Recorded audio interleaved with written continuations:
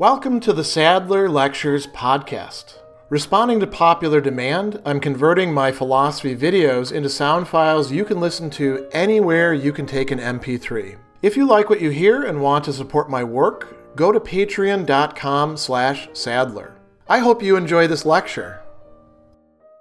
Arthur Schopenhauer, in part 3 of his treatise on the basis of morality, is going to focus on the relationship between compassion, Mitleid, and justice, Gerechtigkeit, in chapter 17, which is quite long, and we're going to look here at just some of the first aspects that he treats and then put the others off for additional discussions. And so he begins chapter 17 by saying, if we consider more closely the occurrence of compassion, which was shown to be the primary ethical phenomenon, it is at once evident there's two clearly separate degrees wherein another's suffering can directly become my motive. In other words, can determine me to do or omit to do something. So compassion, Mitleid, should be our motive, our incentive, the thing that is fundamentally driving us.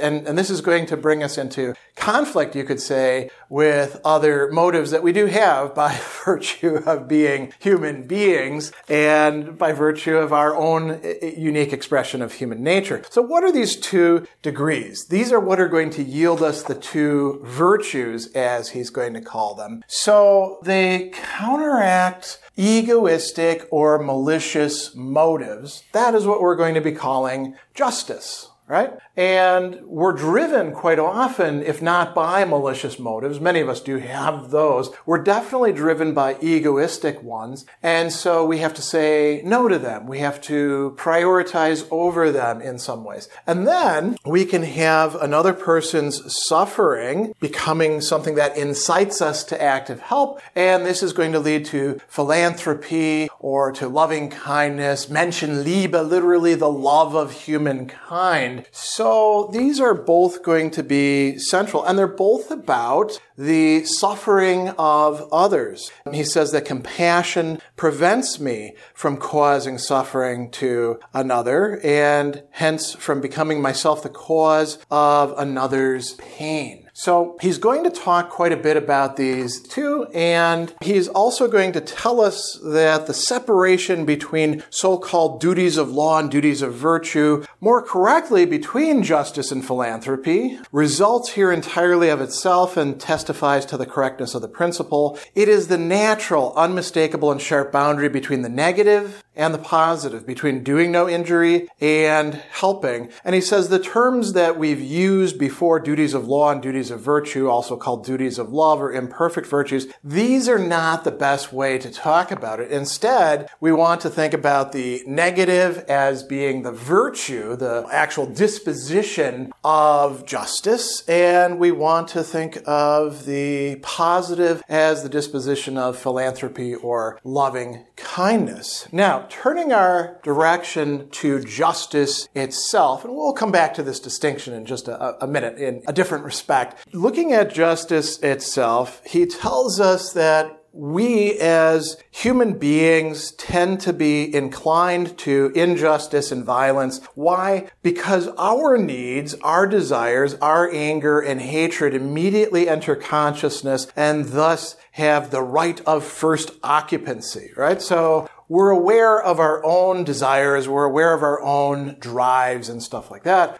When it comes to other people who we can cause to suffer, we are going to be aware of that, you could say, secondhand. He tells us that the sufferings of others that are caused by our injustice and violence enter consciousness merely on the secondary path of the representation and only through experience, thus indirectly. So, to take an example, we say something that is deeply hurtful to another person, and we don't realize it at the time that we're saying that is going to be so hurtful to the other person. And then we see, for example, the pained look on their face or their complaints or crying or something like that. And we're like, oh, I shouldn't have done that. Well, that is something that we have to become aware of piecemeal, you could say. And we can never be completely sure. Somebody could be faking it. Whereas we ourselves, we're conscious of our own suffering when it happens, right? Although we can hide that from ourselves as well. And so how does justice work?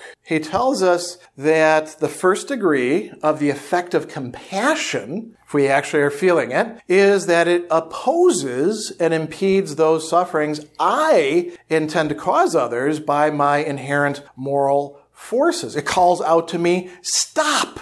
It stands before the other man like a bulwark, prompting him from the injury that my egoism or malice would otherwise urge me to do. So, again, to go back to the example of insulting somebody. So now you know that saying a certain thing to them is going to be hurtful, insulting, perhaps humiliating, and you're still wanting to do it, maybe out of egoistic motives. You want to put them down so you can be higher up, or you want to neutralize them in some way. Or it could be pure malice. You just want to hurt them for the sake of hurting them. Or you're driven by envy or something like that. Schopenhauer is willing to call an effect of malice. Well, the compassion stands in the way through this mode of justice saying, don't cause that suffering. And it has to do that precisely because you do intend to cause the suffering. It doesn't have to say it if you don't intend it. Now, he goes on a little bit further and he says, if my disposition is susceptible to compassion up to that degree,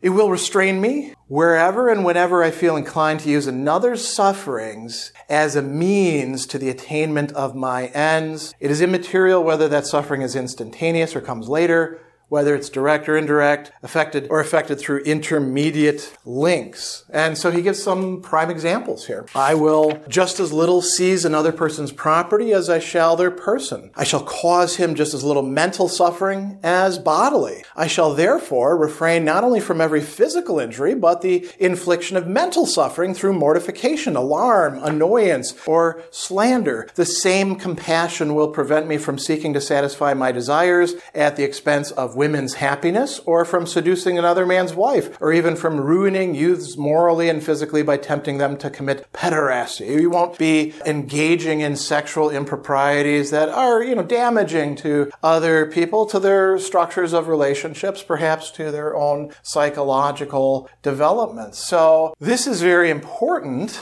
Can compassion do this all the time? Well, no. And in many cases, what we need is something a bit more consolidated. This is part of why we can talk about a virtue of justice. So Schopenhauer brings up rational reflection. He says, rational reflection on this idea of not harming others raises noble dispositions to the firm resolution grasped once for all of respecting the rights of everyone, never allowing themselves to encroach on them, keeping themselves free from the self-reproach of being the cause of another's suffering. So we human beings can in fact be just to each other, not just by being provoked immediately by feeling or compassion, but by consolidating it into a disposition, raising the noble disposition to resolutions, right?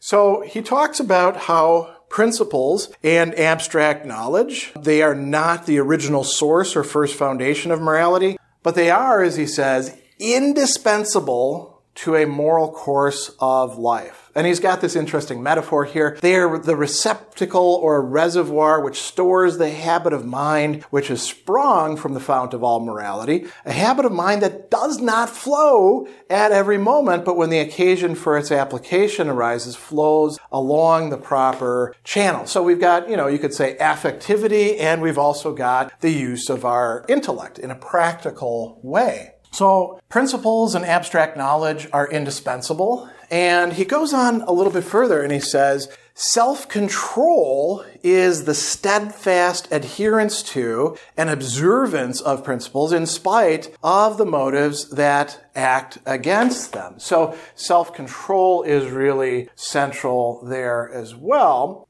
he talks about compassion sometimes coming forth in what he calls individual cases, so in particular circumstances, and that has to happen occasionally. Why? Because what rational reflection yields for us is not always going to be as helpful as we'd like. He says, in individual cases, the established maxim of justice shows signs of breaking down. No motive is more effective for supporting it and putting new life into just resolutions than that drawn from the fountainhead itself. So when we want to make sure that our just resolutions, which are part of the rational reflection, is working, we need to go back to the fountain, the origin itself of the motive of compassion. And so he says that this holds good not merely where it's a question of personal injury, but also where damage to property is concerned. And here he's got some other good examples as well. Nothing will bring us back to the path of justice so readily as the mental picture of the trouble, grief, and lamentation of the loser